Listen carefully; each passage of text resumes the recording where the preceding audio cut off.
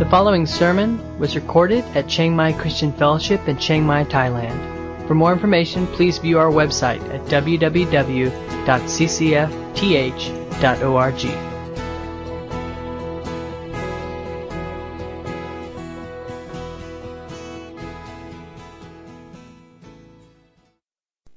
Into a new Him forever. Okay, I won't ask for a raise of hands, but I'm assuming that you want your life to glorify God.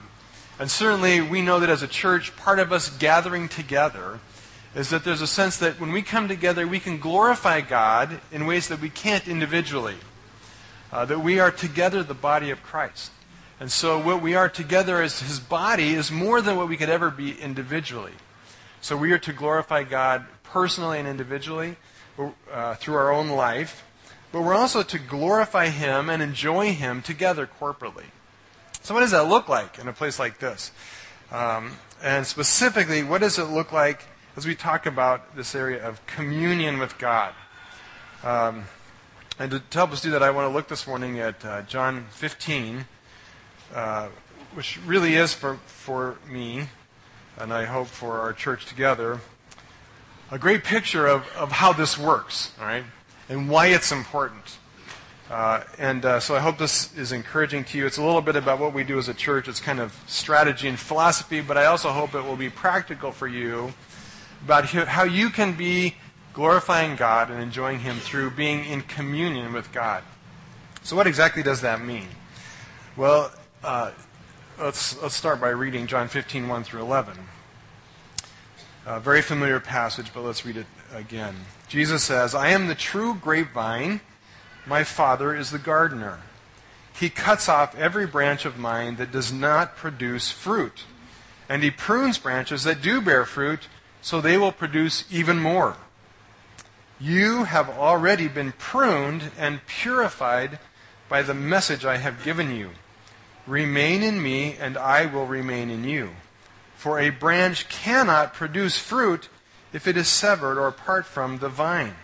And you cannot be fruitful unless you remain in me. Yes, I am the vine, you are the branches. Those who remain in me and I in them will produce much fruit. For apart from me, you can do nothing. Anyone who does not remain in me is thrown away like a useless branch and withers. Such branches are gathered into a pile to be burned. But if you remain in me and my words remain in you, you may ask for anything you want, and it will be granted. When you produce much fruit, you are disciples. This brings great glory to my Father. I have loved you even as the Father has loved me. Remain or abide in my love.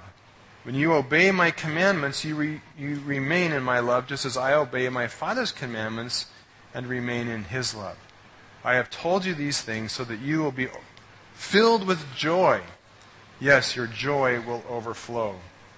And in this passage, Jesus leads us down a path that hits those two targets. Okay, remember the two targets. What are the two targets? To glorify God and have joy in Him, right? And as Jesus takes us down this path of abiding, He hits both of those targets. He says, if you do this, in this, my Father is glorified, right? In verse 9. And then in verse 11, He says, I told you things so that your joy would be full. In other words, that you would enjoy, you'd come to the fullness of joy in God. So let's look briefly at these two paths, or it's really one path that hits both of these targets. It is the only path, and by the way, it is the only path to glorifying God. There is no other way. Okay, we can't flip to another gospel. We can't flip to something Paul wrote and find a different way to glorify God. Okay, this is it. If you want to glorify God, this is the only path that's available to us. So it's a big deal, and that's why as a church we want to make sure we get this right? And why it's a big deal for us corporately as well as individually. If you want to glorify God, these are the steps you must take to get there, Jesus says. So what's the step? Well, first off, we glorify God by bearing fruit, He says. We glorify God by a life that is fruitful, that's producing something that gives glory to God. Well, what does He mean by that? Well, He breaks it down into really two parts or two phases. The first part would be what God does. The second part is what we do. And of course, the most important part is what God does, and that's where he starts. And I've titled that really the gospel because it captures really all that Jesus says about what God is doing to make us fruitful.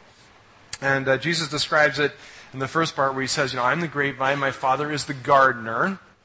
And he says that you have been pruned and purified by the message I've given you. So what's all that mean? Well, first of all, he talks about the Father being the gardener. God owns the field, right? God owns, he's the landlord, he is the owner of everything, right? And in this case, the field happens to be the whole universe, right? And in that universe, specifically in planet Earth, he has planted a vineyard. And he has carefully, as Lord of all creation, called Jesus to be the vine. And it's important to get there's a change between the Old Testament and New in this teaching. In the Old Testament, who was the vine? Anybody know? Israel, okay? And a lot of imagery in the Old Testament describes Israel as God's vine and as the vineyard that God planted. But now that's changing. Jesus is now depicted as the vine. And in verse 2 where Jesus says, if you don't produce fruit, God's going to cut you off and throw you away. It's really a warning and challenge to Israel. Because Israel had occupied this place as God's vineyard, but because they had not been fruitful, they were at great risk of being cut off from God's plan. But it is God's plan. It's God's vineyard, and he's planted this beautiful garden. Now, does anybody here like to garden? Anybody? A couple of you. I used to like to garden. It seems kind of pointless in Thailand because there's just stuff growing everywhere. It's too easy, I guess. But I used to love to garden, and the whole point of a vegetable garden is to get vegetables, right? And I remember, every year I would get in the mail this Burpee seed catalog. And it was this fun little catalog full of all these beautiful pictures of like these gigantic, juicy red tomatoes and these wonderful plants and crops. And I would just look at that and I would just drool over this magazine. I would get so excited. And I would get all excited about what seeds I was going to order so that I could plant them. And I always had this vision to grow good tomatoes. And, the supermarkets where we lived just did not have good, tasty tomatoes. They tasted kind of like cardboard. And so I wanted good tomatoes. And I'd see these beautiful pictures of these just juicy, yummy, ripe, beautiful tomatoes. So I would order these seeds. Now, we lived at about 9,000 feet. All right, we had about a 4-week growing season. Right, a little longer than that, but not much. Right, and I would always get so excited. And I would plant these seeds inside early. Next to the wood stove so they didn't die, waiting for the frost to go away and be able to plant my tomato plants. And the day would come when I could move them outside, these kind of spindly, sickly-looking tomato plants, put them in the ground, and I put the wall of water around them and plastic over them and straw, and to insulate these poor little things, I put little hats and mittens on them because it was cold where we lived. And with some coaxing and some prayer, they would actually grow into these beautiful tomato vines. Every year, I get these huge, giant, gorgeous tomato vines, right? And every year, they would blossom and they'd pollinate and they'd get these nice green tomatoes growing. But long before they ever turned red or became edible, it would freeze and they would die, right? And it was always quite disappointing. Because the point of my planting these was not just to have beautiful tomato vines. It was to have something to eat. It was to get produce, right? It was such a disappointment. I never got tomatoes. Right? Well, why does God the Father plant his garden? Is it so that he can have a lovely looking vine? So he can have beautiful foliage, so in the autumn when the leaves change, you can have a beautiful array of colors? No. He plants the vine because he wants it to produce fruit. Right? That's his purpose. Right? So it tells you something about what will glorify God. Okay, God has planted a vineyard. He has called us into himself so that we would bear fruit. Right? And it is in bearing fruit that we will glorify God. To the extent that our lives produce something, whatever it is, that God's looking for, that is the extent that we will bring joy to God. We will delight him. We will bring glory to him. And he describes how he's going to do this, right? He's planted this vine, and Jesus identifies himself as the vine. Right? So God the Father is going to produce this fruit first and foremost through the work of his Son. Okay, it's really important to see that. Okay, God did not bypass the vineyard and just plant twigs. He didn't just staple branches to the wall and expect them to produce fruit. He planted a vine that would be the agent by which branches would sprout forth and fruit would come. Jesus is primarily, really solely, the means by which God is going to produce fruit in the world. Right? And that's the picture that Jesus paints here. We will be fruitful only to the extent that we are somehow connected to Jesus the vine. And he elaborates that a little more in verse 3 where Jesus says, You have been pruned and purified by what? By the message I've given you. Okay, so something about being made fruitful has to do with being pruned and purified. Well, what is that? What is the message that Jesus has proclaimed to them? Well, the word he used there is the word logos. In the beginning of the Gospel of John, John identifies Jesus as the logos, the word, right? It's the sum of all of Jesus' teaching that focus on his life, his death, his resurrection, right? You could substitute really there the word gospel, right? You have already been made clean by the gospel message I have proclaimed. That's what he's speaking about. Of course, he hasn't gone to the cross yet, so it's not finished, but he's so close to the cross that Jesus is speaking in terms as if it's done. He said, look, that's the message. I came to proclaim the message of the kingdom, the good news of the kingdom, the gospel of Jesus' life and death. And so the image is this. The image is of this vine, which is the life, death, and resurrection, the person and work of Christ. And that is the means, the medium by which God will produce fruit. And it's real important to keep that distinction. Ultimately, we are made fruitful through the work of Christ on the cross.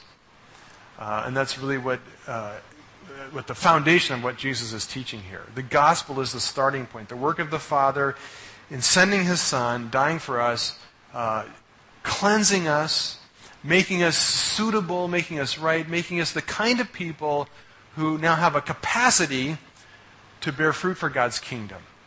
And that's the work of Christ in us. And Jesus says to his disciples, because you have received this message, because you have become heirs of the gospel, because you have by faith appropriated what I have done, you now become connected with me. You are now in the vine.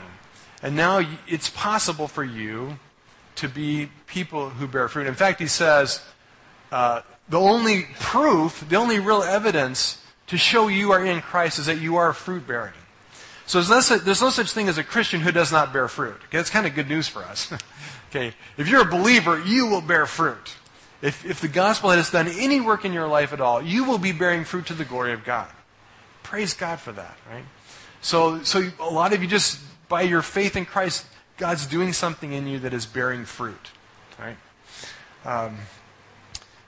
But it doesn't just end there. And he makes it very clear that while it is the work of God, it is the work of the gospel, it is the work of Christ, that it is also something we have some measure of control over.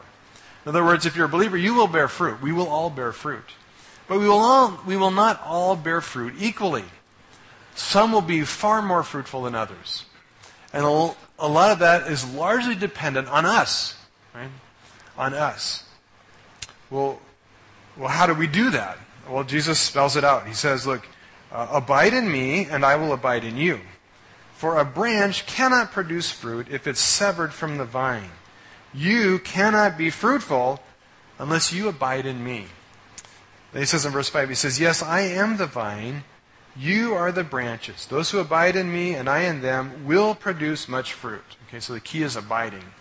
And we'll talk about that in a minute. But before we get to the abiding, I want to get to what it is not. Okay? And in verse 6, in verse 5, he says this. He says, apart from me, you can do nothing. I want you all to repeat after me. Apart from me, you can do nothing. Okay?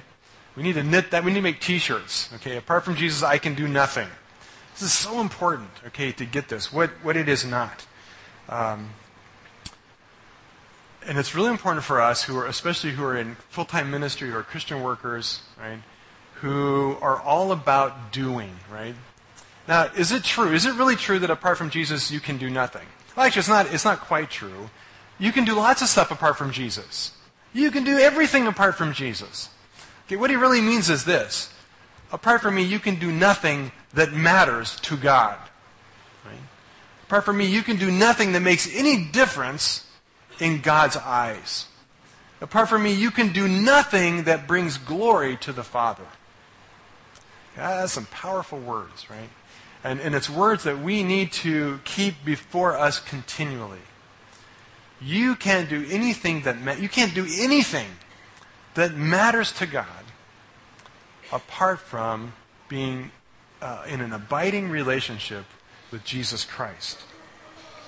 We live in a world where it is all about doing, where we measure life from beginning to end by what we do, right? If you raise support, the people who support you want to know what you do. If you get paid by some organization, they pay you because of what you do, right? We evaluate and measure our success by what we do. We grade ourselves as Christians largely on what we do, right? But here's a scary truth. You can do anything. You can do ministry. You can do evangelism. You can do prayer. You can do church planting. You can be a pastor. You can be a missionary. You can do ministry. You can disciple. You can lead Bible studies. But if you do those things apart from Christ, it doesn't matter anything to God, right? That's what Jesus says here. Apart from me, you can do nothing that matters to God. We can get so busy doing. Right? It is so easy to get caught up in a life where we measure our worth and our value by how busy we are. And we feel that if we are super active and we wear ourselves out and we go from early morning to late night doing, that somehow God's going, wow, that's awesome. Look at you. You're killing yourself. I love it. Right? Look at that. Just all that busyness, right? The truth is, God is not at all impressed. God is not impressed. In fact, God is insulted if we are busy doing stuff, but we're doing it apart from Him. Right? And the sad reality is there's a lot of people who are doing it in their own thinking. Their motive and intention is to glorify God. Right? They are very sincere in their activity. They are very diligent and hardworking in what they are doing, but they miss this one key point of Scripture. Apart from Christ, you can do nothing. Right? God is not asking us to do anything to impress Him. Okay? God is not asking us to do ministry and to be busy to bring glory to His name. Right? That's not how it works. In the Old Testament, He puts it this way, in Isaiah 50, right? He puts it in very specific, clear, hard words. He says this, "Who among you fears the Lord and obeys His servant?" Okay, you raise your hand. That's me. "If you are walking in darkness without a ray of light, trust in the Lord and rely on your God." Okay, good promise. You're in the darkness. You don't know where to go. You're confused. You are lost. You realize, I'm helpless. He says, trust in the Lord and He will be your light. Right? That's what this communion thing is about. God being the light in your life. Right? But notice what He says beyond that. He says, but watch out.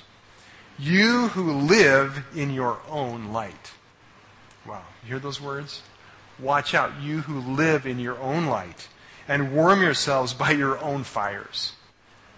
Okay, you're in the darkness and you're curious to do your own thing.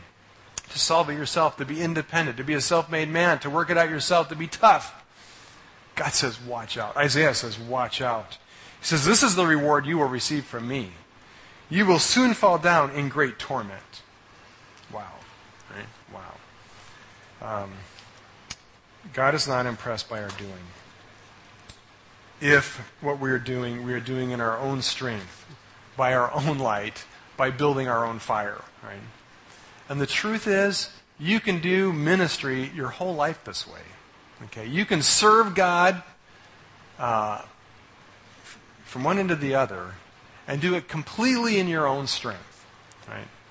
And it can even look impressive to people on the outside. You can impress people with this, okay? Because we're impressed by doing, right? And you can write books, you can get published, you can have a church of 20,000 people, right? But when God measures the fruitfulness of it, if Christ was not the one doing it, if it was not being done through the outflow of the gospel, through the outworking of Christ in our life, guess what? It's not bearing fruit. Right? It is not bringing glory to God. So that's the warning. Okay, that's the warning. So what are we to do then? Okay, what is the command to us? Well, it's interesting in this passage. There are basically four commands, four imperatives, where Jesus says this is what you are to do. None of the commands are to bear fruit, right? Interestingly enough. We bear fruit, we bring glory to God by bearing fruit, but never once does Jesus command us to go out and bear fruit. Right? What are we to do? Well, the command is this. He commands us two times, he commands us to abide in me. He says, you abide. One time he commands that we pray and ask, and we'll get to that one in a minute. The third main one, he commands us to love each other. Right? And we're commanded to abide in his love. Right? Okay, so 3 of the commands are to abide. One is to ask, and one is to love. So let's look at that. Our job, what we are to be about, is abiding in Christ. Abiding in Christ. That's what God calls us to do. Right? And if we are doing any of our doing separately from abiding in Christ, it's not working, right? So when you look at the priority, at how you divide time, at how you decide what is important in your life, what's more important, being busy and active or abiding in Christ? Well, Jesus says it better be abiding in Christ, right? Because that's the only way that you will ever produce anything in and through your life that is of effect. But what does it mean to abide in Christ? Well, I don't have time to go. This is a huge topic. We could spend a whole month talking about what it means to abide in Christ. But let me just highlight quickly. It really has the idea and really means what we define as communion. Communion comes from 2 Latin words. Com means with, right? Union it means one. So one with something. And in this context, it means to be one with Jesus, one with God, right? We are in oneness with him. We are connected deeply with him. And I would look at it in three ways. How do we connect with God? Well, we connect with him first through the gospel, right? It means that we identify we're sinful, we are weak, we are incapable in and of ourselves of serving and loving God, of saving ourselves or doing anything fruitful. And we recognize, we acknowledge that our effectiveness, our capacity to serve comes through the work that Jesus did for us. Right? So front and center, and Jesus alludes to it here, front and center is the cross. Front and center is the gospel of Christ. Front and center is the work that Jesus has done in us and through us to make us it possible for us to even be connected to him and to be fruitful. We need to reflect often and deeply on that reality of the gospel. John Owen puts it this way, and let me read what he says. He says, there is nothing more certain in Christian experience than this, that as we really, by faith, behold the glory of Christ as depicted in the gospel, the glory of his person and his mission, and so abide in holy thoughts and meditations of that glory, all grace will thrive and live in us in some measure, especially a growing love of him and all that belongs to him. Right? So he says, look, you want to grow in Christ, you want to grow in communion and relationship with God, then you should spend time meditating in the glory of Christ, specifically his person and his work. That before us we should constantly be reflecting on who Jesus is. Now, the problem with that is this. You're a Christian for a year. Jesus is exciting. It's new. You read the Bible and it jumps off the page and just assaults you. And it's like, wow, this is the coolest thing ever, right? You've been a Christian for 40 years. You've read it all 100 times, right? And what happens? We fall asleep, right? It's like, oh yeah, I heard this. Oh yeah, Jesus died. He's on the cross. He was buried. He rose again. And, I've heard this before. And it's boring, right? It gets so familiar, it loses its punch to us, right? Well, this is what John Owen says about that. He says, do we find an unwillingness to the exercise of this grace? In other words, after a while, doesn't it get kind of routine and mundane? He says, have we grown dull and lifeless in our diligence, our duty of communion with God? Have you ever been there? It's like, yeah, I just read my Bible, but it's just not doing anything for me, right? And would we have and he says, would we have our souls recovered from this dangerous disease of indifference? He says, then let us assure ourselves that there is no better way for our healing and deliverance, indeed no other way at all, but this alone, namely, the obtaining of a fresh view of the glory of Christ by faith, and a steady abiding therein. Right? The sad reality is there's no other way to get around this. If you've gotten bored in your walk with Christ, you need a fresh view of Him. Because it is in abiding in that truth of who He is as the Lord of all salvation through the cross. Okay, that is the glory of God. I don't have time to go into all that, but it is the glory of God. Right? We need to constantly be, and if we've gotten tired of that story, we need to pray, God, make it fresh and alive and new to me. Can you rekindle in me what you have done for me on the cross? Right? So the gospel, meditating, reflecting on the gospel. Secondly, Jesus says, if you abide in me and my word abides in you. Second thing is, abiding in Christ means soaking in, drinking in huge doses of His word. Okay, the gospel is the truth about Jesus, Old and New Testament, that all points to Jesus. Right? We need to let His word take deep root in our life, to abide in us. Right? And that goes far beyond just knowing good theology, knowing the Bible verses. It means reflecting, meditating, contemplating on God's word to the extent that it takes a hold of us. Right? It becomes the driving force in our life. It governs us. Right? How does that process take place?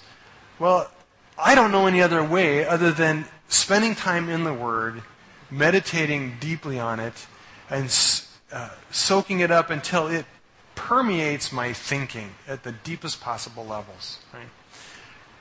God's Word does not abide in you if the only time you ever hear it is Sunday morning at the in the sermon. Right? If that's your shot of God's Word every week, I don't care how good I am. I'm not that good. Okay? I'm not that good. And it's not how it's designed to be. Okay? It's like going to a buffet once a week. It's great, but it's not everyday meal, right? You need it every day. You need a constant influx of God's Word. Also, I don't think it happens, in a 5-minute reading with your daily bread in the morning as you're on your way drinking your coffee and your donut out the way to work, right? I don't think it happens, in a busy, crowded place where you're being distracted by 10,000 things. I mean, some people can do this. Some people are not as ADD as I am. For me, everything's a distraction. I got to get a place where there's nothing distracting me from God's Word. It takes time and space and effort, right, to be in His Word. Enough of that. His Word abiding in us. Thirdly, he says, you need to abide in my love. It means encountering and experiencing the love of God in real and practical ways in your life. Right? Again, we don't really have time to go into that, but Jesus says, abide in my love. And I will love you as the Father has loved me. Right? We need to find ways to discover and encounter God's love in our life. So that's the first track. We abide, right? But that's not the end of it, right? And there would be an image that we could just say, well, we just all become monks. We all just go off and move into the temples, and we just sit around all day meditating on Scripture. Is that the end of it? No, it's not. He says, second imperative, he says, if you abide in me and my word abides in you, then you can ask whatever you want, and I will do it for you. In this is my Father glorified. Okay, in this you will bear fruit. Second huge imperative. We are to be people who pray. But God is not glorified just in your praying, okay? I hate to tell you this, but you know that there's a lot of people in other religions than Christianity who pray way more than you do. Okay, chances are the average Buddhist may pray more than you do, right? Certainly, any dedicated Muslim prays more than you do, right? Is God glorified because we pray? No. He's glorified in this. He's glorified in answered prayer. Okay, He is glorified in answered prayer.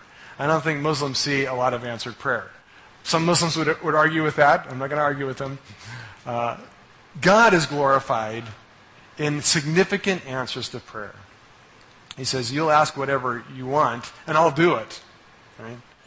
God is ultimately glorified when we become the kind of people who know how to abide in Christ to the extent that we can pray huge things and God works. Right? That's what it's about. What does it mean to bear fruit? Well, it can mean a lot of things. Some people say, well, it means, soul saved.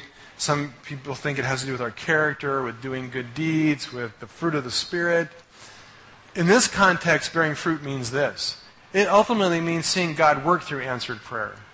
Probably in all of those things. Praying for the lost and seeing them come to Christ. Praying for believers and seeing their lives transformed.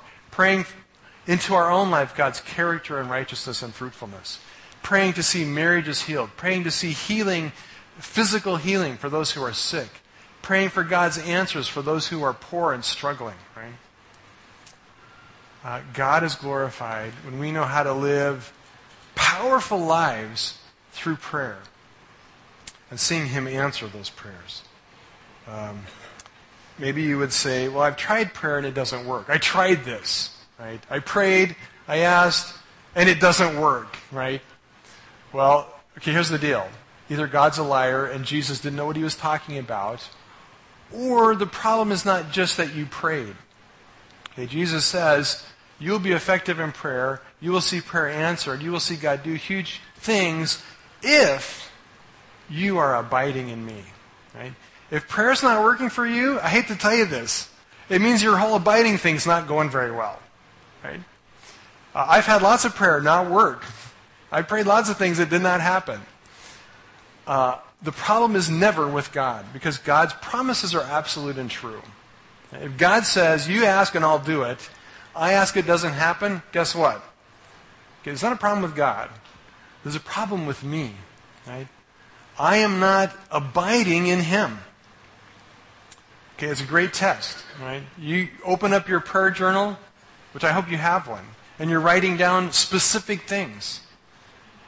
If God's not answering any of those things, okay, you need to go to God and say, okay, God, apparently this whole abiding thing I've missed.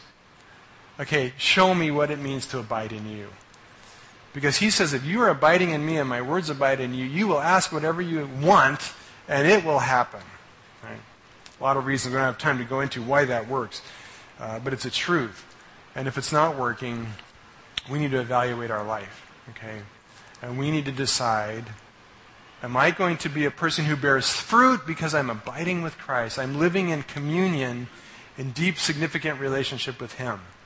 Or am I just going to keep being busy doing stuff for God that He does not really care about?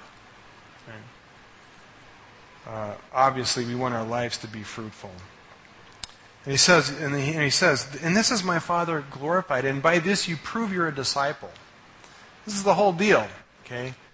If we want to live to glorify God, this is the path. A path of the gospel doing its complete work in us, of us growing into deep, deep relationship with Christ where we are one with Him in communion and fellowship. And through that we become people who know how to pray powerful, significant things, and we see God work and answer prayer. Does anybody want that life? I hope so. That's what we want as a church, okay? We want to be that kind of church. A church that experiences the power of God. I'm not saying we are. I'm not saying I am, okay? It's the goal, though. It's what we put out there to say, this is what we believe God wants us to be as his people. Right? And I have a long ways to go in this whole abiding thing.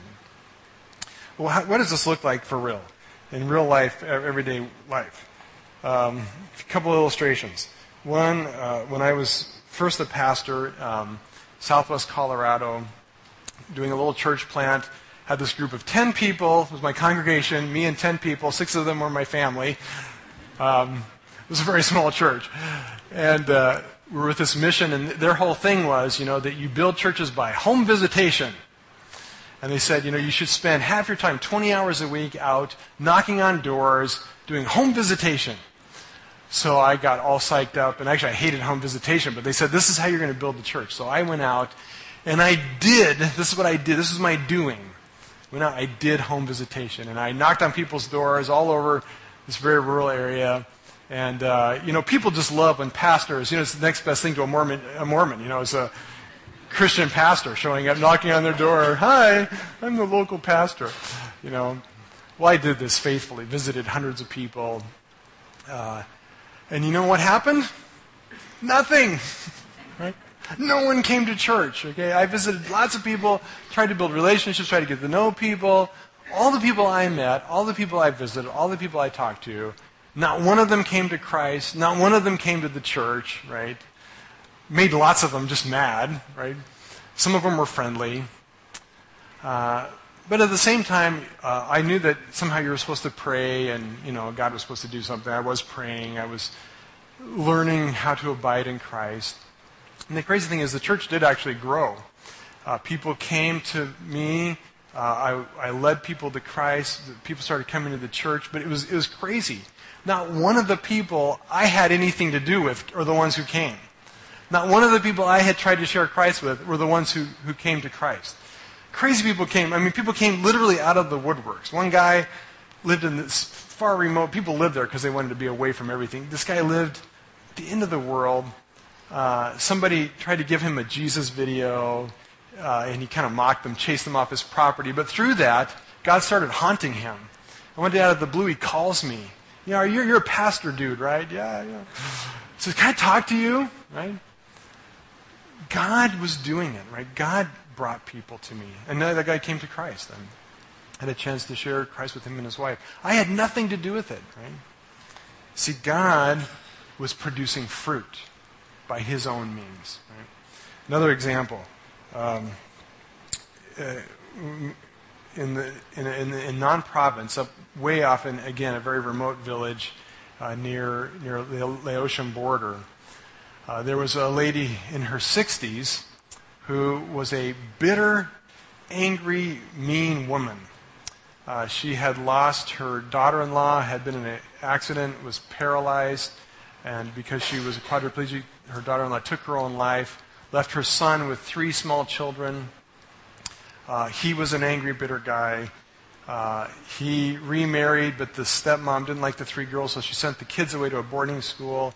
When they would come home, she would send them out all day Saturday, all day Sunday to work in the fields, then take their money and send them back to boarding school every week.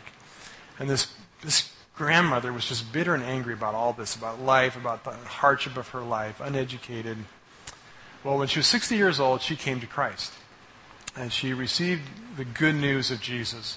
And it radically changed her life. And at 60 years old, she taught herself to read the Bible. She'd never been to school, completely uneducated, illiterate. 60 years old, she teaches herself to read the Bible. And I've been in her home, and I'll tell you what, this lady knows what it means to abide in Christ. Never been to Bible school, doesn't really know much about the Bible, but she sits and spends hours every day reading Scripture, abiding in the Word. And her neighbor says sometimes she's up till like 2 a.m. praying and singing and just praising God. And I've been there in the middle of a discussion, house full of people, grandma just fades off into Never Never Land, and she's over in some corner reading her Bible, singing all to herself, praise Jesus, on and on. She abides in Christ, right? Well, she was very burdened about her 3 grandkids, and so she started praying for them, and she prayed specifically that God would raise up a safe place for them to live, because their father was not always real nice to the kids, and it was great hardship. pray that they would have a safe place to live and be able to get a good education. And I don't know, I can't wait to get to heaven to find out the whole story. But the answer to that prayer was Bonsai Rock, right? And those kids came to live at Bonsai Rock. And I'm not so sure when I get to heaven, I'm going to find out that the only reason I ended up being moved to Thailand was because this grandma was praying, right? God could do stuff like that, right? And He answered her prayers in cool ways. And now, one of her daughters that's in our home is aspiring to be a doctor. She's an incredible student, straight A, top of her class. And God is answering prayers, right? Because she knows how to abide with Him and walk with Him. What are you dealing with? And how do you do life, right? Maybe for you, I know a lot of people struggle with raising support, and their support's down. And I love getting your prayer letters, and we do pray, and I know a lot of you, your support's down. It seems like kind of a magic number is $1,000 a month. It's a lot. And there's this pressure. I got to do something about this. I got to go raise support, right? Try this. Try abiding in Christ. Say, God, I'm going to abide in you. I am going to sink deeply into you, and I'm going to see you provide, right? Now, does it mean we don't ever do anything? Does it mean, again, now we sit around and we read the Bible and pray? Is that all we do? Does it mean we should never write a prayer letter? We should never go visit home churches? Does it mean we should never go out and evangelize? We should never lead a Bible study? No. In fact, Jesus says, second part of the equation, we don't have time to go into it, but He says, you also glorify God, and ultimately you experience His joy through obedience, right? So as you grow in love, as you abide in Christ, as you come to experience His love, He says part of that is walking in obedience. And God's going to call you to do things, right? He's going to call you to mission. He's going to call you to ministry. He's going to put on your heart specific things you're supposed to do. You don't have enough support. God may burden you to write one letter to one person, right? Or to make a phone call. I don't know, how God works, but He will lead us. Right? It's not that we don't do anything. Jesus' life was full and busy. Jesus did lots of stuff. But here's the difference. Everything Jesus did in direct obedience to God's direction and leading. Right? I really want my life to be that way. I don't want to do anything except only what God has called me to do. Right? That I have learned to obey Him. And again, we talked last week about obedience. It's not the obedience of merit. It's the obedience of faith. We won't go into all that again. But we are to obey Him. It's one of the imperatives in this passage. We are to abide in His love, and we're to obey His commands. We're to hear His voice and do what He says. Right? And the result of that, He says, I have written these things, especially living in His love and learning to walk in obedience, so that you will be filled with my joy, and your joy will overflow. Right? For me, this is just a core value of what it means to be a Christian and what it means to be the church. Right? So what does it look like for CCF as we focus on specifically the aspect of communion? Well, simply, let me just give you 3 quick things. First of all, it has incredible implications for how we do ministry. Right? We want to do ministry that starts fully with abiding in Christ. Right? That we are people who, as leaders and as a church family, know how to draw into Christ, to be anchored in the gospel, anchored deeply in His Word, reflecting on what He's given us in Scripture, and prayerfully seeking God. We don't ever want to do any programs, ministries. We don't want to do any plans that don't start there and that are not fully directed through our communion and fellowship with Christ. Now, are we there? Do we do this well always? I don't think so. We have a long ways to go. But that's how we want to do. That's what we want to be as a church, as leaders, as elders, as ministries, as from Sunday school to youth to outreach. That we are seeking God and listening and walking in communion and fellowship with Him, that is what we do. As I grow more and more in this path, I think I get worse and worse as a preacher in some respects. And by that I mean this. I used to put a lot of emphasis and time on trying to be creative, trying to be entertaining, trying to be clear, trying to have good illustrations, And those are all good things. But again, if I do all those things and I'm not first abiding, it will not bear fruit. So now I spend a lot more time praying. And sometimes I don't have time to come up with good illustrations. And sometimes probably I'm boring.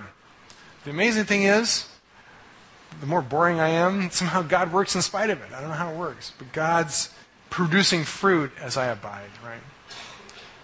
Second thing, it is the primary goal of our ministry. As we preach, teach the Word, as we do Sunday school, as we do youth ministry, one of the things that we will always be continually calling and directing people to is to be sinking your life into Christ, to be abiding more deeply in Him. Right? We're not going to go off of that. We're not going to decide, well, we talked about that and so we can move on to something else. Okay, that will always be a theme, driving us back to deeper relationship with God, to be putting before us a fresh vision of who Jesus is, a fresh vision of the gospel. And lastly, we want it to be how we evaluate ministry. Right? And when we look at what we're doing, we want to ask, is it bringing glory to God because we are seeing prayers answered?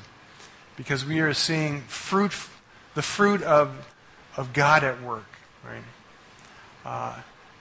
We're not going to measure things so much by numbers.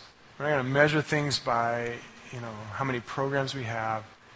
We're going to measure it by are we seeing God work through answered prayer, through the power of the Spirit, and through the effectiveness of His doing, His outworking as we serve Him. Well, let's pray.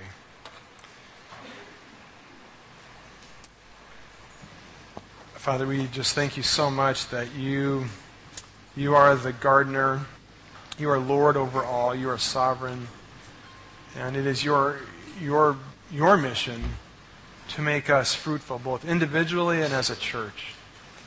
Lord, that both in us as well as through us, there would be an abundance of lasting fruit that brings glory to You, of changed and transformed lives and hearts, and of lives that are making a significant impact in the world around them.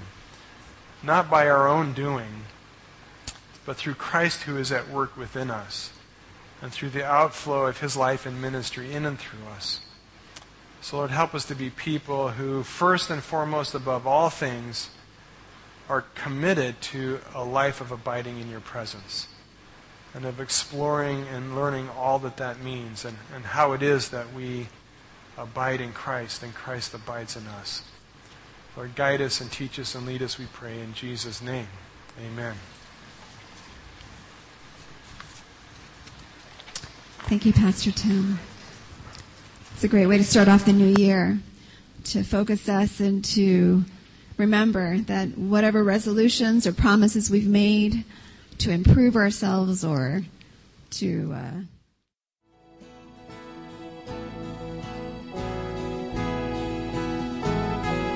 You've been listening to a sermon recorded at Chiang Mai Christian Fellowship in Chiang Mai, Thailand. For more information, please view our website at www.ccfth.org.